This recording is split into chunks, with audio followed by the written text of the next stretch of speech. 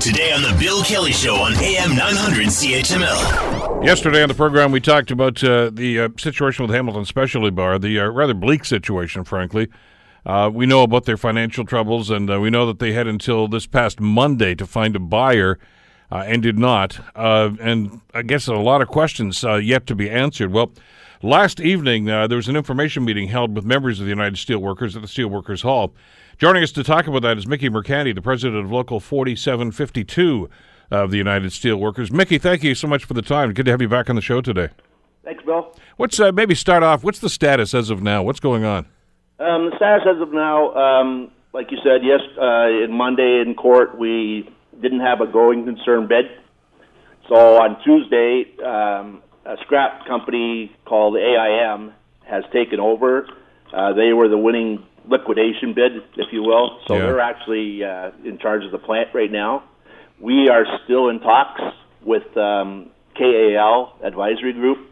A fellow's name is Keshav Lal, and we are still in serious talks with him. He's still there trying to buy this place as a going concern. And that's an important element to this. No, they didn't walk away. They didn't say forget about this. Talk to us a little bit about who these people are. My information is it's very much like Bedrock Industries that eventually bought Stelco. It's an investment company, not a steel company.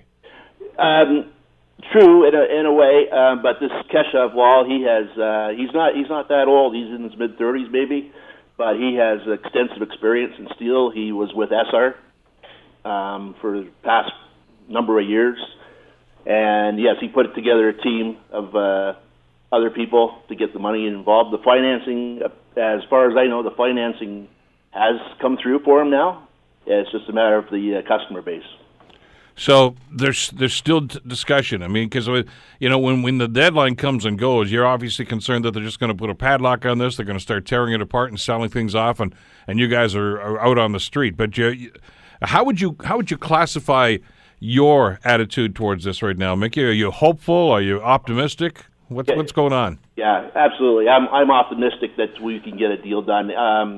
AIM is not going to dismantle the place in the next few weeks. It's going to take a month anyway, probably.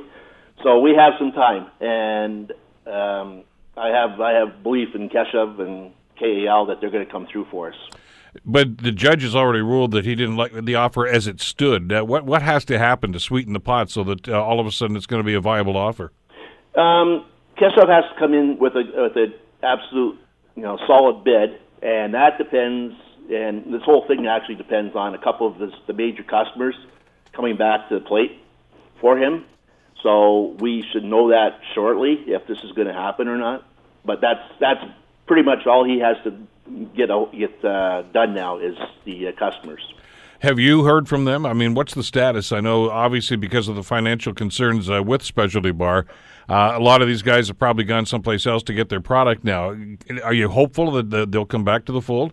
Yes, and this happened to us, I don't know if you remember, but this happened to us back in 2007. Yeah. Right, and we were idle for 7 months. And the customers came back. We make a really good bar. I had a kind of an issue with a couple of things that Marvin said yesterday. Yes, we're a niche market, but having the customers was never a question, never a problem for us. We were making money, and we had customer order books were filled. There was some other stuff going on that put us into receivership. Which is often the case. The people are there, but it's a business situation. It's business practices.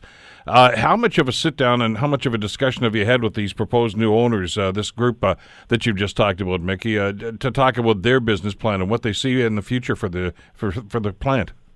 We've been meeting. They came into the picture about maybe 3 weeks ago, and we've had several meetings with them, and we're communicating all the time, via emails and texts.